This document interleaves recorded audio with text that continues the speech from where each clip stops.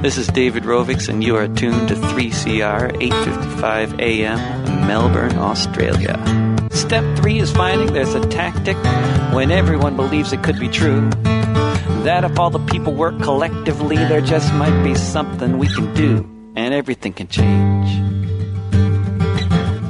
Beyond Zero is a not-for-profit research and education organisation. We design blueprints for a zero-emissions economy.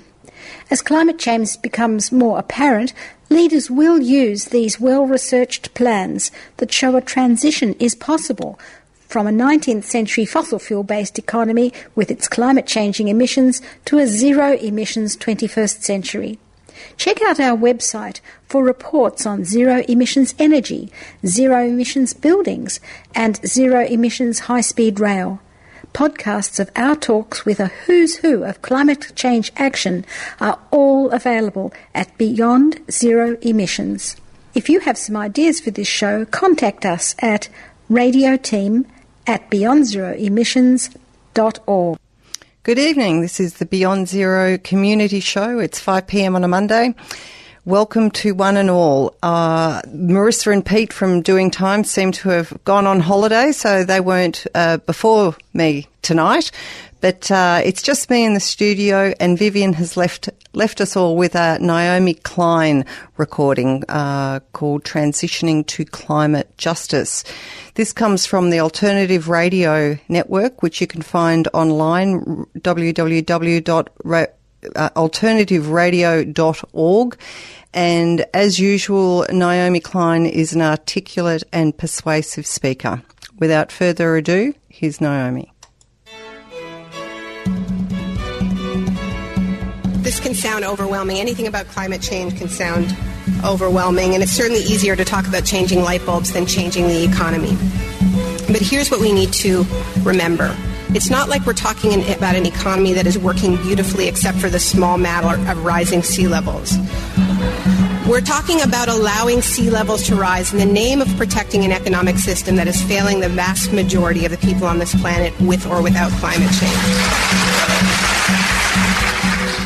That's Naomi Klein, and this is Alternative Radio. I'm David Barsamian. This edition of AR features Naomi Klein on capitalism versus the climate. Human beings and the natural world are on a collision course.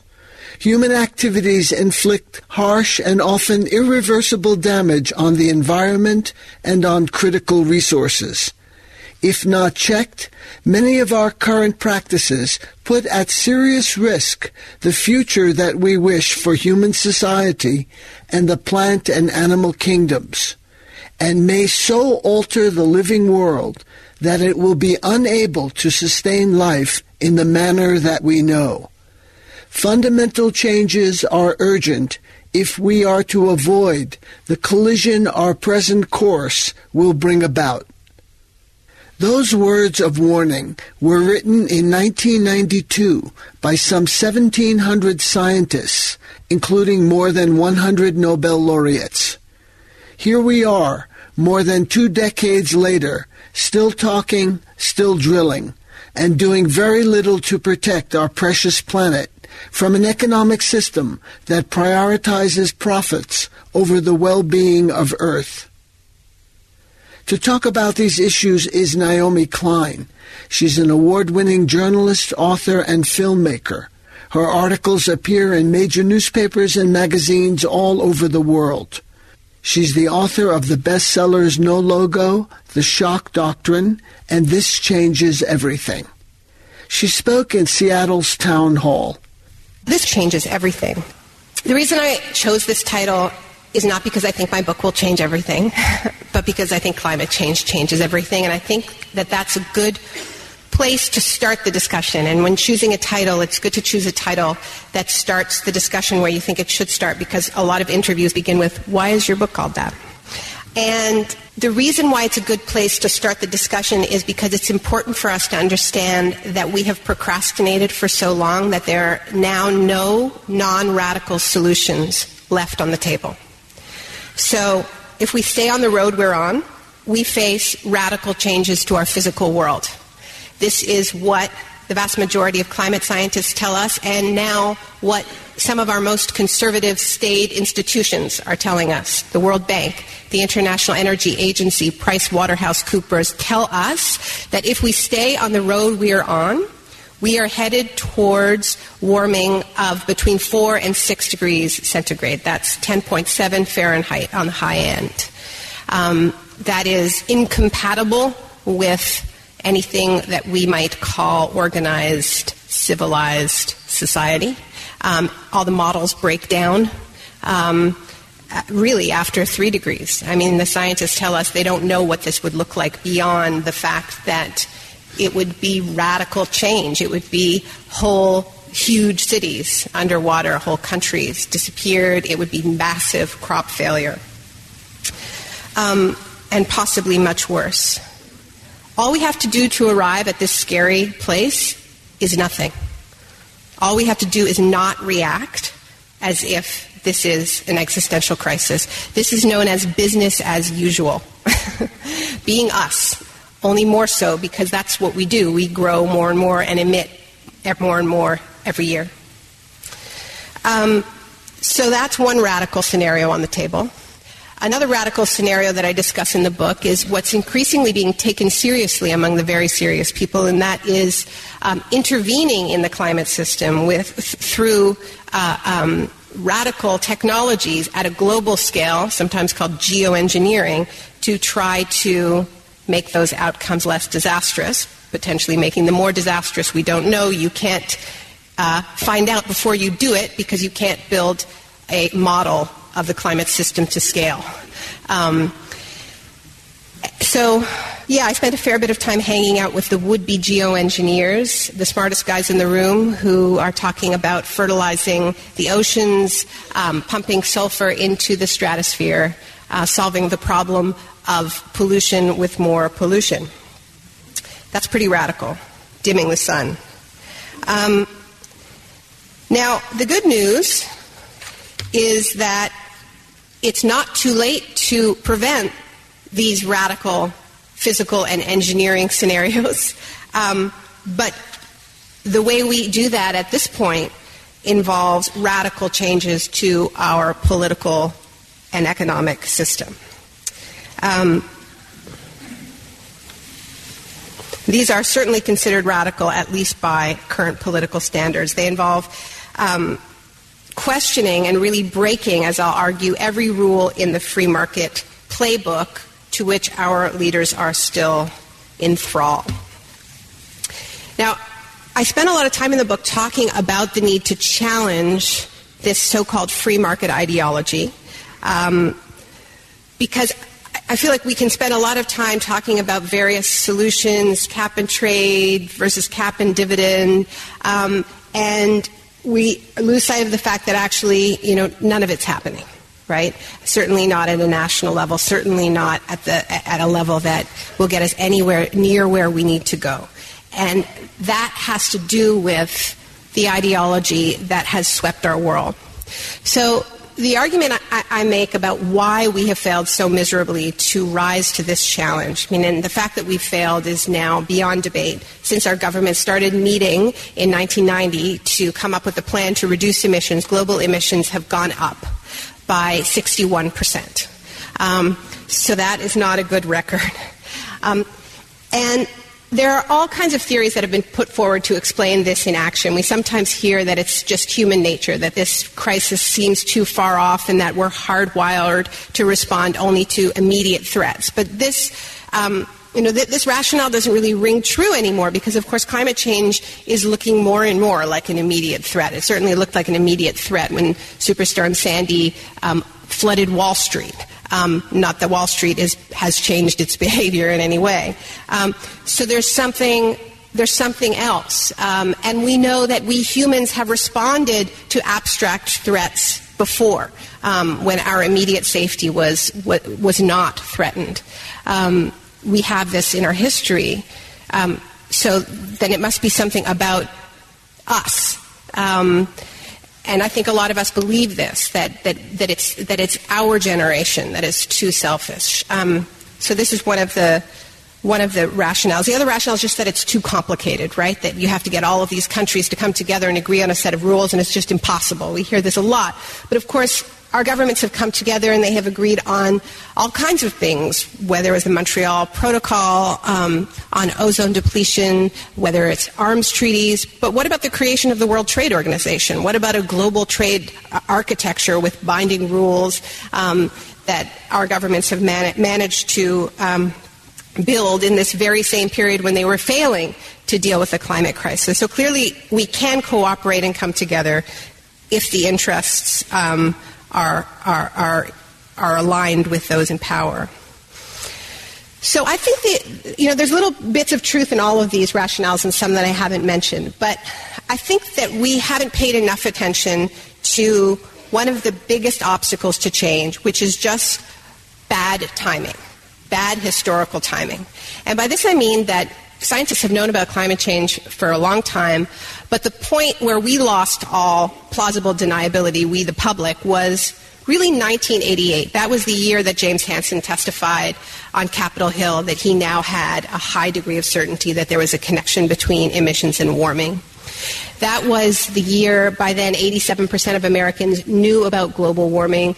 And that year when the editors of Time magazine needed to choose their man of the year, they decided not to give it to a man. They were still only giving it to men. But man of the year 1988 was Planet Earth, the planet in peril. And it was a really interesting essay that accompanied that cover story, which talked about how climate change really called into question the whole Western civilizational paradigm of dominance-based thinking, the idea of the Earth as a machine. It traced it back to Francis Bacon. It was this really interesting essay to read in Time magazine. You could never imagine it appearing today. And there was, speaking to people who were involved in the movement at that time, there was actually really a feeling that this was the dawn of a new consciousness, this moment. And then the Berlin Wall collapsed the next year, 1989. This was the moment when Francis Fukuyama declared history over, when the ideology that in most parts of the world is called neoliberalism declared victory over all other economic models. And it was then exported around the world. 1988, the same year that Hansen testified, was the year that Canada and the U.S. signed the historic free trade agreement that was then expanded into NAFTA, became the paradigm, the model for future bilateral and multilateral trade deals. A few years later, the World Trade Organization was formed. So you had these two parallel processes. Now, this was a problem. And it was a problem not just because the global economy, as it was being called, that was being created, was a particularly high emissions one, but because the ideology of neoliberalism had as its pillars privatization, deregulation, cuts to taxes paid for with cuts to social services, now called austerity, never-ending austerity, all locked in through this architecture of free trade or investor rights deals. Now, what I do in the book is show how each one of these pillars of this ideological project that so successfully spread around the world has stood in the way of what we need to do to respond decisively to the climate threat. And I'll just give you a few quick examples. I mean, a lot of this is obvious. Take austerity, right? I mean, the idea that, in my lifetime, all I have known of the public sphere is its dismantling. My parents' generation built things, but since I have been a conscious adult, it has only been about stopping the cuts, stopping the attacks. We don't get to build things anymore. And of course, this has reached catastrophic levels in this country, particularly in Europe, in the wake of the financial crisis, which has been passed on to the public. And you see the direct clashes because, of course, if we're going to respond to climate change, we need to invest seriously and on a large scale in not just protecting the public sphere, but reinventing it. And we see the clash when disaster strikes. I mean, you see it in this country during Hurricane Katrina, that clash between heavy weather and weak, neglected infrastructure, a government that doesn't seem to be home, can't seem to find New Orleans. We saw it during Superstorm Sandy, where, if you have these widely divergent experiences of a natural disaster, or not a natural disaster, but if you have resources, you're kind of okay. But if you're in public housing that has been allowed to decay, the lights are out for weeks and weeks, no one shows up, and it was, a bunch of, 20-somethings from Occupy Sandy, as it was called, who were doing frontline work, which was, amazing. And we did some filming of this makeshift health clinic that was started in the Rockaways, and it was incredible. I mean, it was just heroic work. But the people there were going, wait a minute, where is the government? Why are we doing this? There were historic floods in England this year, and it was really interesting to see the logic of austerity clash with what the public wanted in that moment, which was they wanted a forceful public response. Now, this was a problem for David Cameron, sort of Mr. Austerity himself, because he had slashed the agency responsible for flood response, knowing that increased flooding is clearly going to be one of the impacts of climate change in Britain. Nonetheless, he had laid off more than 1,000 people, canceled hundreds of flood defense programs, and people connected the dots. And he was so panicked in this moment. He had another 1,000 jobs were on the chopping block. And Cameron was so panicked that he had to publicly say, money is no object. We will spend whatever it takes, right? And that's just a glimpse of how, if we take this crisis seriously, this logic of austerity cannot hold. Our governments have to find the money, and that means going to where the money is, which part of the response is going after the fossil fuel companies, polluter pays, we'll come back to that. But, this is happening all over Europe. In Greece, the fire trucks don't have spare tires. Going into forest fires, Greece is a tinderbox. And this is how austerity is playing out in that country. At the same time, in the name of exiting austerity, Greece is being told that they need to drill for oil and gas in the Ionian and Aegean Seas, which is madness. This is a country whose two major sectors are tourism and fisheries, right? So, when I call the book Capitalism versus the Climate, people say, well, that's divisive, But the thing is capitalism is already waging war on the climate. And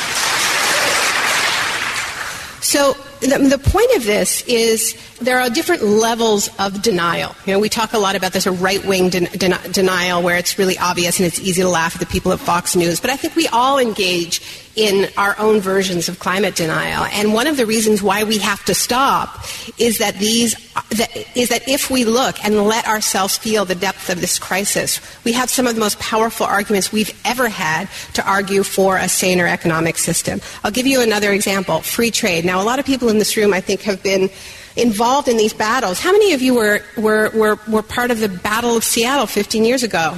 A couple? A few? One of the things we're finding is that, we knew when we were fighting the World Trade Organization that this was a system that sacrificed workers' rights and environmental rights in the name of short-term profits. But we did not know how right we were. Because what's been happening in recent years is that some of the best climate policies are being successful challenged in trade court. And I'll give you an example from close to home for me. And Ontario has had the most ambitious emission reduction program in North America. It was lauded by many people in this country, including Al Gore, for its extremely ambitious plans to get 100% off coal. This is Canada's most populous province by 2015. And the Green Energy Act was introduced in 2009 in the midst of the economic crisis. And it was introduced because of concern about climate change, but it was primarily introduced because of concerns about unemployment. Because Ontario is an economy that is extremely reliant on manufacturing, and in particular car manufacturing. And our auto sector was getting decimated by the fact that the big three automakers were on their knees at this point. And it was easier to close Canadian plants than to close American plants when you're going to the American government for a massive bailout, which is what was happening at that time. So there were huge numbers of layoffs in the manufacturing sector in Ontario. So very smartly, the Ontario Liberal government introduced this green energy plan that had these ambitious emission reduction targets, but also had very ambitious job creation targets, and required that any player, any company, but there were also non-companies, co-ops, and so on, communities that wanted to benefit from Ontario's new feed-in tariff program, had to manufacture 40 to 60% of their equipment in Ontario. So it was a job creation plan. It was about rebuilding our moribund manufacturing sector. And I profile this company in the book called Silfab, which was sort of like the poster child for how this was supposed to work, because it's a solar plant on the outskirts of Toronto that opened up in a closed down auto parts factory. So it was the perfect symbol, like old economy dying, new economy opening. All these workers who had lost their jobs at Chrysler and Magna, which is a big auto parts manufacturer, got jobs on the assembly line making solar panels for this new program. And 31,000 manufacturing jobs were created. So all is going well, but then Japan and the European Union challenged Ontario's green energy plan at the World Trade Organization and argued that requirement that a certain percentage of the jobs remain local was discrimination against their companies, against European companies and Japanese companies. And the WTO ruled in their favor, and Ontario lost. And rolled over very, very quickly, in fact, in part because the Canadian government wasn't about to fight for renewable energy when this is an extension of the oil and gas industry, as you may have noticed. But we're seeing more and more of these cases. This is not an isolated case. The U.S. has challenged China's renewable energy subsidies, India's renewable energy subsidies, and it's tremendously ironic because you go to, you listen in on a summit like the one that just happened in New York, and it's all about governments sort of pointing the finger at each other. You're not doing enough. No, you're not doing enough. Oh, I won't lead. No, you lead, right? But in fact, what these governments are doing is running to the World Trade Organization and trying to knock down each other's windmills at precisely the moment when we need all of our governments to be rolling out the most ambitious plans they can, and to do it in a way that will get political buy-in. Right? I mean, this was about a just transition. This was about supporting a sector that was getting hit hard and having a just transition to the new economy. And we were told that's not allowed. And in the book, I quote Joseph Stiglitz, the Nobel Prize-winning economist, who talks about how absurd it is that we are leaving the fate of the planet in the hands of what he calls silly lawyers who didn't even understand the issue when they wrote the rules. Nonetheless, it is happening. Now, the good news is we're facing a whole flurry of new deals, of new trade deals. That's not good news in and of itself. But the good news is I think we're starting to pay attention to trade again after tuning it out for a long time. A lot of us are very concerned about the new about TPP and the European deal, and how it is undermining the actions that we need to take on climate. And I think that this, once again, is the best argument we have ever had against these deals. We cannot allow trade to trump the planet. It doesn't get much stronger argument than that, but that is precisely what these deals are doing. And we can't be afraid to use that argument. So another pillar of the neoliberal era, of course, is privatization. And I want to talk a little bit how this, the way in which so many of our cities, states, provinces have sold off key sectors that are central to the energy transition that we need to enact is standing in the way. Now, many of you have heard a lot about Germany's transition to renewable energy, which is it's a complicated case. It's not all perfect, but nonetheless, it is definitely worth appreciating that a highly industrialized economy like Germany that does not have a lot of sun has managed in a decade and a half to go from 6% of its electricity coming from renewable energy to 25% coming from renewable energy, mostly wind and solar, most of it decentralized. So this is a real success story, and one that shows that when we want to and the political will is there, we can move quickly, and we need those success stories. One of the things we don't hear about the German transition is that one of the things that has allowed Germany to transition as quickly as it has is that in hundreds of cities and towns, big cities as well as small towns, citizens have voted and decided democratically to take back control over their electricity grids from the private players that privatized them in the 1990s.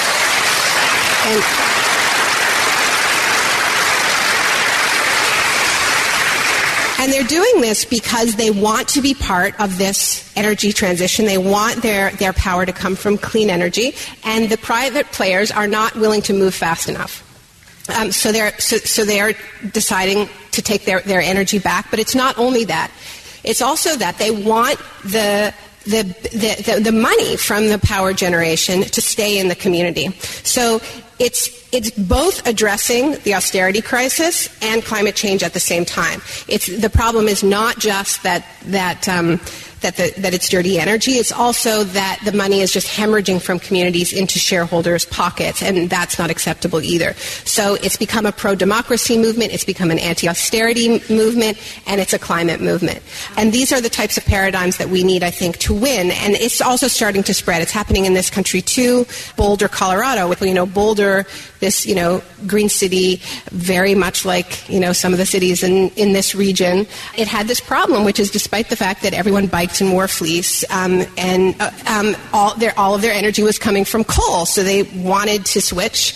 They went to their local private energy provider, Xcel Energy, and talked about how they wanted to switch to renewable energy, and were basically shut down. And at that point started exploring taking their power back, taking their energy back, not because they were ideologically opposed to privatization. It's because they wanted to be part of a green energy transition in line with their values, and the profit-driven interests of this company were standing in their way, and they took that step. And I think it is interesting that these aren't ideological movements. These aren't movements that are starting by saying we're anti-privatization. They're movements saying we want to do something about we want to do something about climate change, and discovering that they need to take on the logic of privatization in order to make that happen.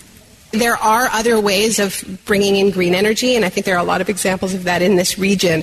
But there is clearly a tight correlation between very ambitious renewable energy targets and keeping energy in public hands. We see examples of that in this country too, like Austin, Sacramento are two of the cities with the most ambitious emission reduction targets, and they never sold off their energy. So there's lots of public utilities that are producing dirty coal. But I think the point is that it's easier for us to change our public utilities than it is for us to change for-profit enterprises.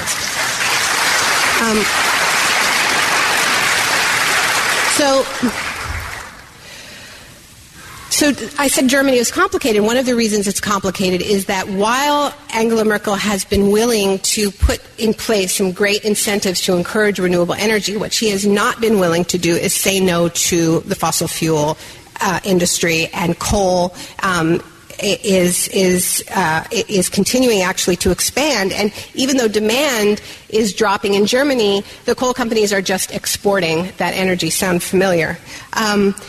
And so it's not a simple success story, because sometimes we tell ourselves we can do this all with market mechanisms and having the right incentives in place, but it's clear that it has to be a combination of finding creative ways to say yes to what we want and bold ways of saying no to what we don't want. And part of what has us stuck right now is that we have a leadership class globally that has really lost the knack of saying no to big companies, and when they're dangling big investment projects, it's just you automatically say yes. And you look at Obama, and that it has taken him now more than 3 years to just say no to the Keystone XL pipeline. I'm starting to think he's going to leave office without just punting this decision. So the exciting thing is that with our leaders failing to lead, failing to do what they need to do, there is the emergence of what some have started to call blockadia, this grassroots regulatory structure, let's just say, of community.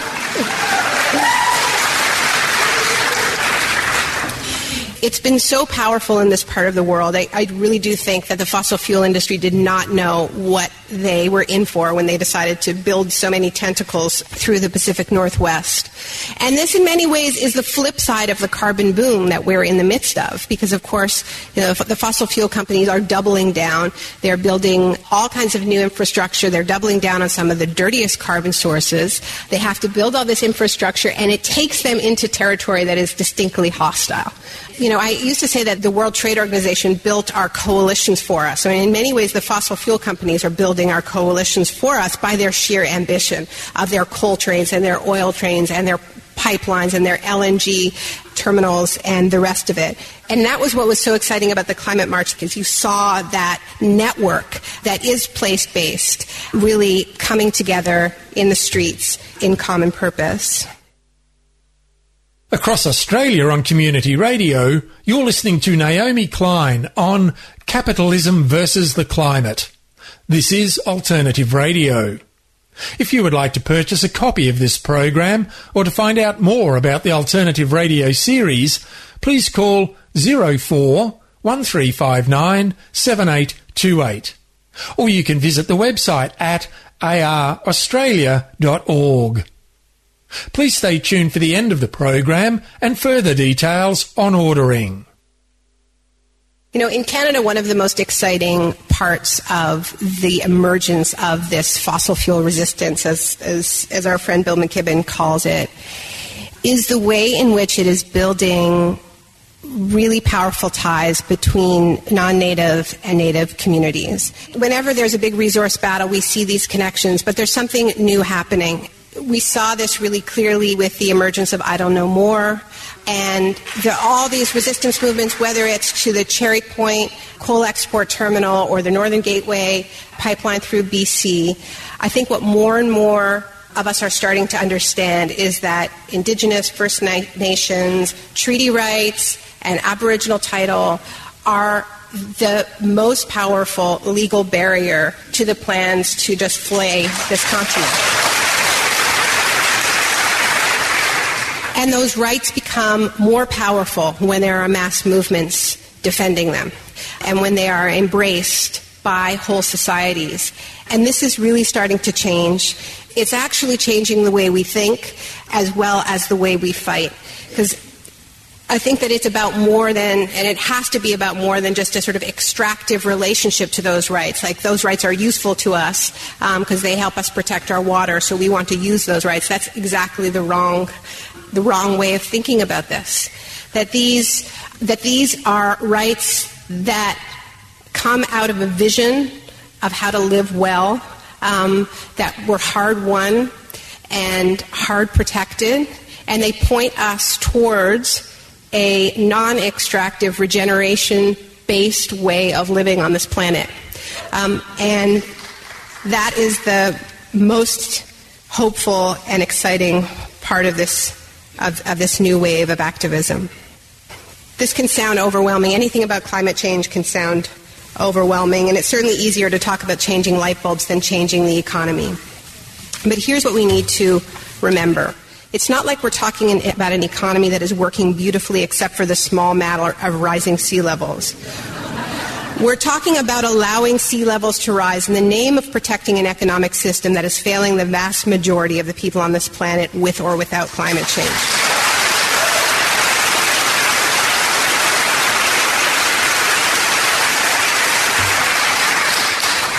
By responding robustly to climate change, in line with what scientists are telling us, we have a once-in-a-century opportunity to solve some of our biggest and most intractable social and economic problems. We can create countless good unionized jobs in the next economy. Every dollar invested in renewable energy, efficiency, public transit creates 6 to 8 times as many jobs as that dollar would create if it went into oil and gas infrastructure. Those jobs can rebuild our ailing public infrastructure, and that infrastructure will give us more livable cities, stronger communities, healthier bodies. We all know this. We can find the money by making polluters pay, whether it's the fossil fuel companies or the bloated defense companies or the financial speculators. To do any of this, of course, we must dramatically reduce the power of corporate money in politics. Now, everybody who is trying to get anything done in this country that is in any way vaguely progressive, whether it's fighting private prisons or for gun control or universal health care, knows that money in politics is the single greatest barrier. The question that I'm left with is whether climate change can provide the big tent that we need to build a new kind of coalition and put us on a science-based deadline and tell us that we cannot afford to lose. I think it can, and I'll tell you why. The atmosphere is already our big tent. We are already under this big tent, and we have to start acting like it.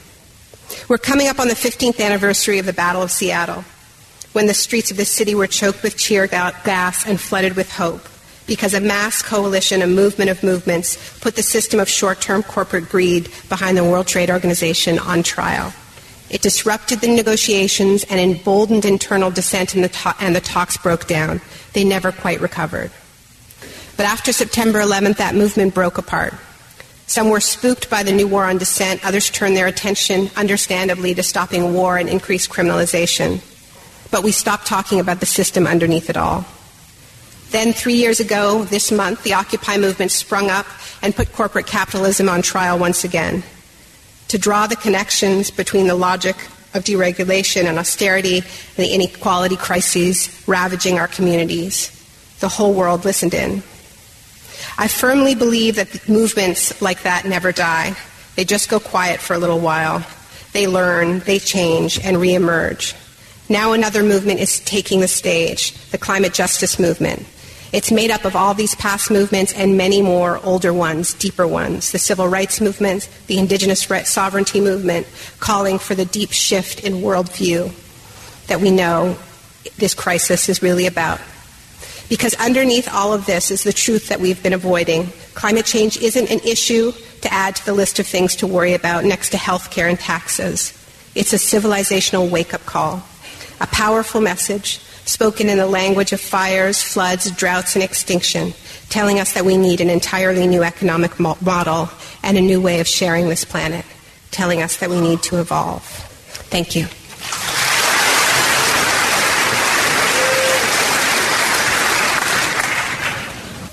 Well, if we want the good life for all 7 billion people on this planet, with sustainably grown food, sustainable use of precious raw materials, enough per capita wild spaces and rainforests, clean water, healthcare, and living space, what are your thoughts on the needs and benefits of voluntary population reduction? Do you think we can ignore that question?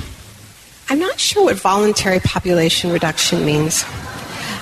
And I do think that I wouldn't say that population has nothing to do with the ecological crisis, but I think that we sometimes overplay it. Where population is growing fastest is in sub-Saharan Africa, and that is where emissions are lowest. If we want to deal with this crisis most effectively, we talk about consumption among the wealthiest people on the planet, not procreation among the poorest people on the planet. Do you think climate change is the perfect topic to introduce a wider conversation about capitalism? I mean, in a sense, we have the equivalent of a right-wing climate denial might be on the left, capitalism denial, the desire to use euphemisms like the free market or corporations without asking the kind of wider questions that connect to things like you say about how elections are funded and those other things. There's a larger constituency of liberals that really does not want to talk about capitalism than I anticipated. Like, a lot of the criticism of the book has just been about the name. You know, one of the subtitles the subtitle I almost went with is the revolutionary power of climate change. As you've heard from the talk, like, that's the argument I'm making. But I do think that this core tension between our economic model and what our climate needs from us, that we have an economic model that is built on short-term expansion, and we need to contract our use of resources. We don't need to contract every part of our economy. We can grow other parts of our economy, and we need to grow other parts of our economy that are low carbon already, and that are going to they're the parts of the economy that are going to make this transition possible, but at the same time, we do need to contract. So I think we dance around. We really don't like saying the word capitalism, particularly in this country, but it's even easier to talk about growth than it is to talk about capitalism. And I actually think focusing on growth is less helpful than talking about capitalism, because I think in a lot of people's minds, when you're talking about capitalism, you are talking about greed. You're talking about corporate greed, and you get closer to that. Whereas if you talk about growth, then the first thing people think is that it's all going to be contraction and it's all going to be loss, and that's a very negative discussion to have. And it isn't true that it's all about contraction. It's really about how we manage our economy. I'd just like to say I always enjoy these talks, but it sometimes feels like it's kind of preaching to the choir. And I just wanted to know what your thoughts are on disseminating all the information that you presented tonight to people who mainly get their information from news outlets that it goes against their financial interest to report on all these topics. They might have corporate ties to fossil fuels, so they won't want to report on the climate march. They won't want to report on any of these issues, and will continue to maintain that status quo. So just how do you think that this movement is best going to be spread out to beyond the people who already know about it? I feel like that is starting to happen. I mean, and some of it's happening in a more old-fashioned way. I mean, the climate march in New York was an extraordinary exercise in popular education, a really old-fashioned community organizing. I mean, it was an incredibly diverse march. Did not look like the choir. It mobilized all kinds of communities that are normally left out of the environmental movement, and that was not done with the help of any corporate media. That was like really legwork, and it was that hard, old-fashioned organizing work of building bridges across different constituencies, doing popular education. And I think we need to return to some of that, where, just teach-ins, just basic popular education. A lot of people don't participate in the climate discussion because it seems really, really wonky, and they're afraid of making a mistake. You've got the science side, the policy side, the UN, there's a whole bunch of, worlds that have their own language and their own jargon. And so just unpacking it for people and creating context where they're not afraid to make a mistake is really important. But I don't know about that this is about going through corporate media at this stage. I mean, there is some of that, but there was a Years of Living Dangerously and that kind of work. But I'm not sure that that's what builds a movement. I think the movement building is when people see the connections with their daily lives, and it comes from trusted sources.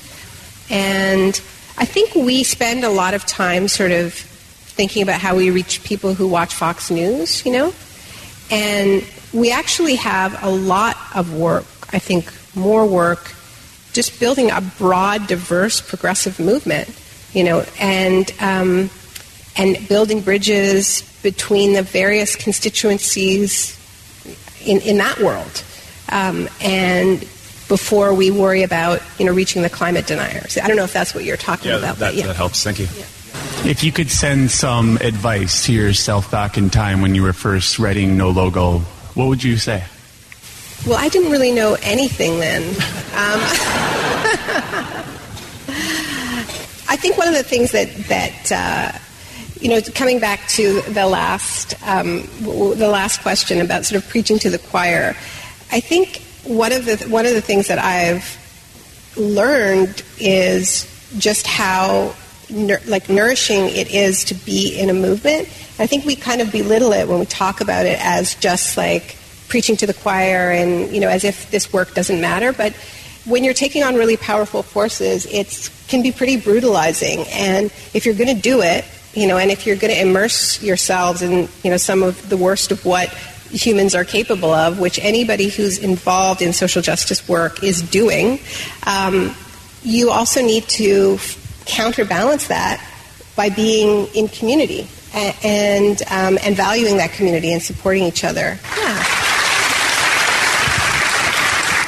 The anti-nuclear movement has not really been brought up that much in the talks about climate change. And I just want to bring up that in nuclear power and nuclear weapons, which are one and the same, the question is this. We have mining with nuclear. We have uranium mining. We use coal for the spent fuel. And I just wanted to say that I find it important to include all of these things within talks on climate change. And thank you for all the work that you do. Yes. Hi.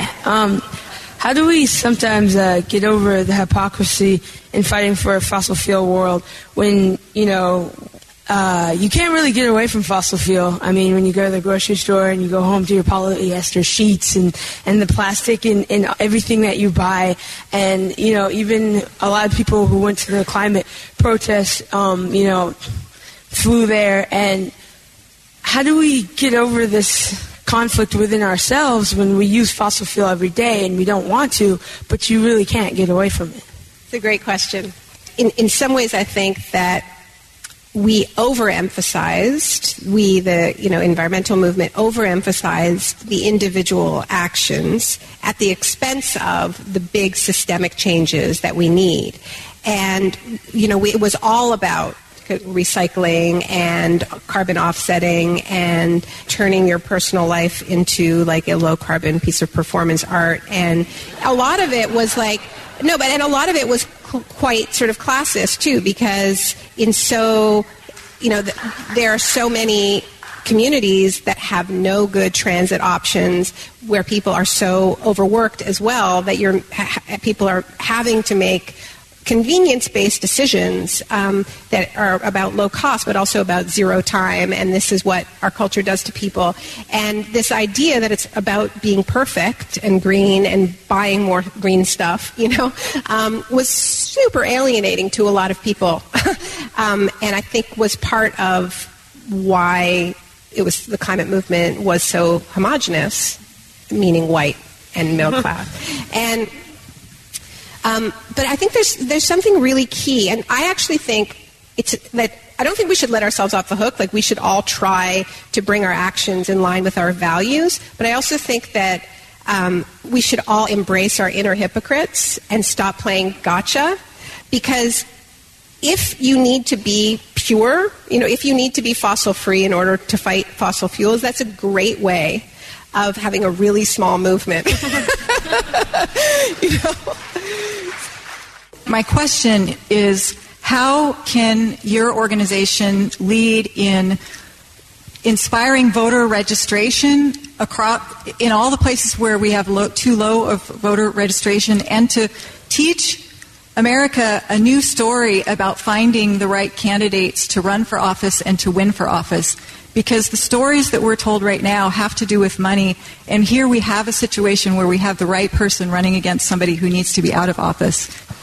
And I would just add that it's about getting involved in politics at every level, including at the local level, where maybe that it's a little bit easier to break through. And I would be remiss if I left Seattle without just saying how incredibly inspiring it was for everybody to watch the $15 minimum wage victory. That kind of ambition is really contagious and inspiring, and all eyes were on you. The Alberta tar sands are so destructive, but the cash flow is so overwhelming that there's no control possible. Do you have any good news about the Alberta tar sands? Yes. The best piece of news we've had so far, which is Statoil, which is a big Norwegian oil company, huge player in the tar sands, announced the suspension of a multi-billion-dollar tar sands investment because one of the reasons cited was uncertainty about pipeline capacity.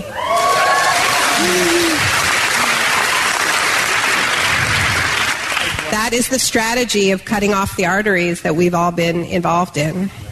As you've pointed out, the indigenous nations are making this region a choke point of fossil fuel shipping, but Swinomish and other tribes are also working with historically hostile local governments on climate change adaptation. and putting this book together with your last book about disaster capitalism, have you seen people preparing for these inevitable storms, disasters, power outages that are coming in a way to position community organizations in a place where we can instill disaster cooperativism and ways of bringing together communities and using that to also help build those bridges you're talking about?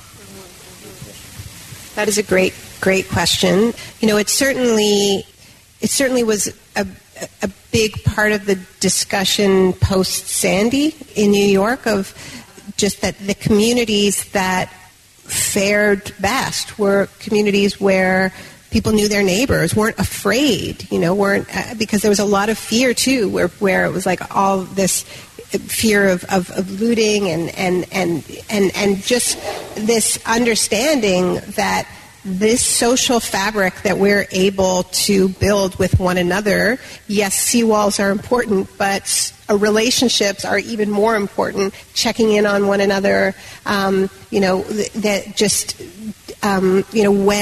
communication systems break down, as they inevitably do, that we still know each other's names and where to find each other and knock on each other's doors and check in on each other. This has to be understood as part of disaster response. And so, I think we need a really broad understanding that responding to climate change isn't just about rebuilding this sort of public sphere in the sense of big state. It's about reclaiming the whole idea of the commons, of the public, of the communal at every level against the attack on and the idea that we are nothing but atomized individuals and there's no such thing as society. I mean, these are that's another piece of the big war of ideas that we need to be fighting and also building. So, in that sense, a farmer's market is disaster response, and anything we do to strengthen our communities and get to know one another and build those relationships of trust is part of preparing for the storms ahead. I realize that I didn't respond at all on the nuclear question, and I do think it is an important point on this, because it's important to remember that this vision of responding to climate change by building a more equal society is by no means the only way of responding to climate change.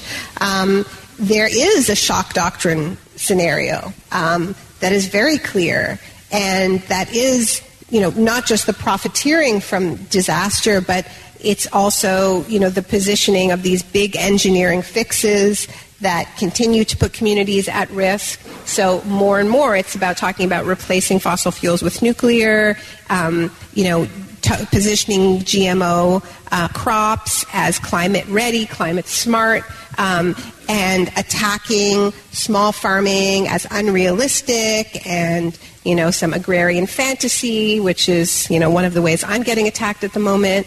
A few years down the road, it will be, the geoengineering fix as more realistic than any of the stuff that we're talking about. So that's why I think it really is about identifying the values that we want to govern us as we move forward and together. Even more important than identifying individual policies is identifying those values. And one of the values that I think we need to put at the front of our movements is that the people who have been on the front lines of our toxic extractive economy need to be first in line to benefit directly from the next economy. And I also think about the no new carbon infrastructure, drawing the line. This is the Keystone Principle. And I would say we need to extend that to the principle being no more sacrifice zones, that we know that we can power ourselves without sacrificial people and sacrificial places, right? I think that that's really important to the nuclear discussions. Who are we asking to eat the risk for these technologies? And if it's not us, we have no right to ask it of anyone. Yeah.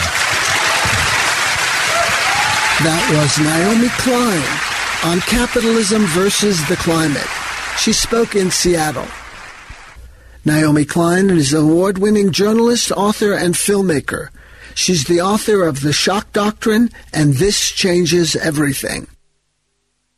You were just listening to Alternative Radio, a weekly award-winning series heard exclusively on community radio.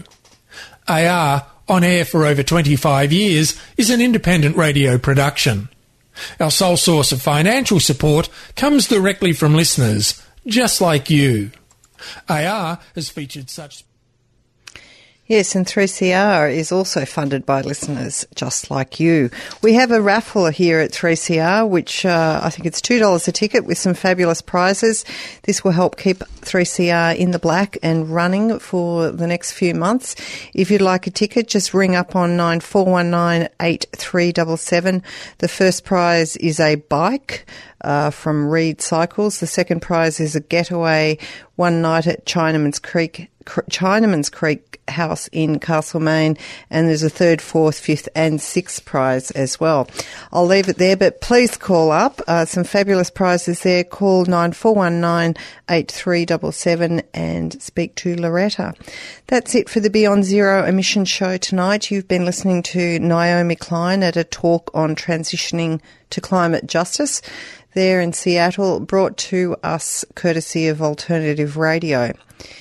It's been another fabulous week with the show being put together yet again, thanks to Miwa, Teddy, Roger, Jody, Vivian, of course, and myself in the background.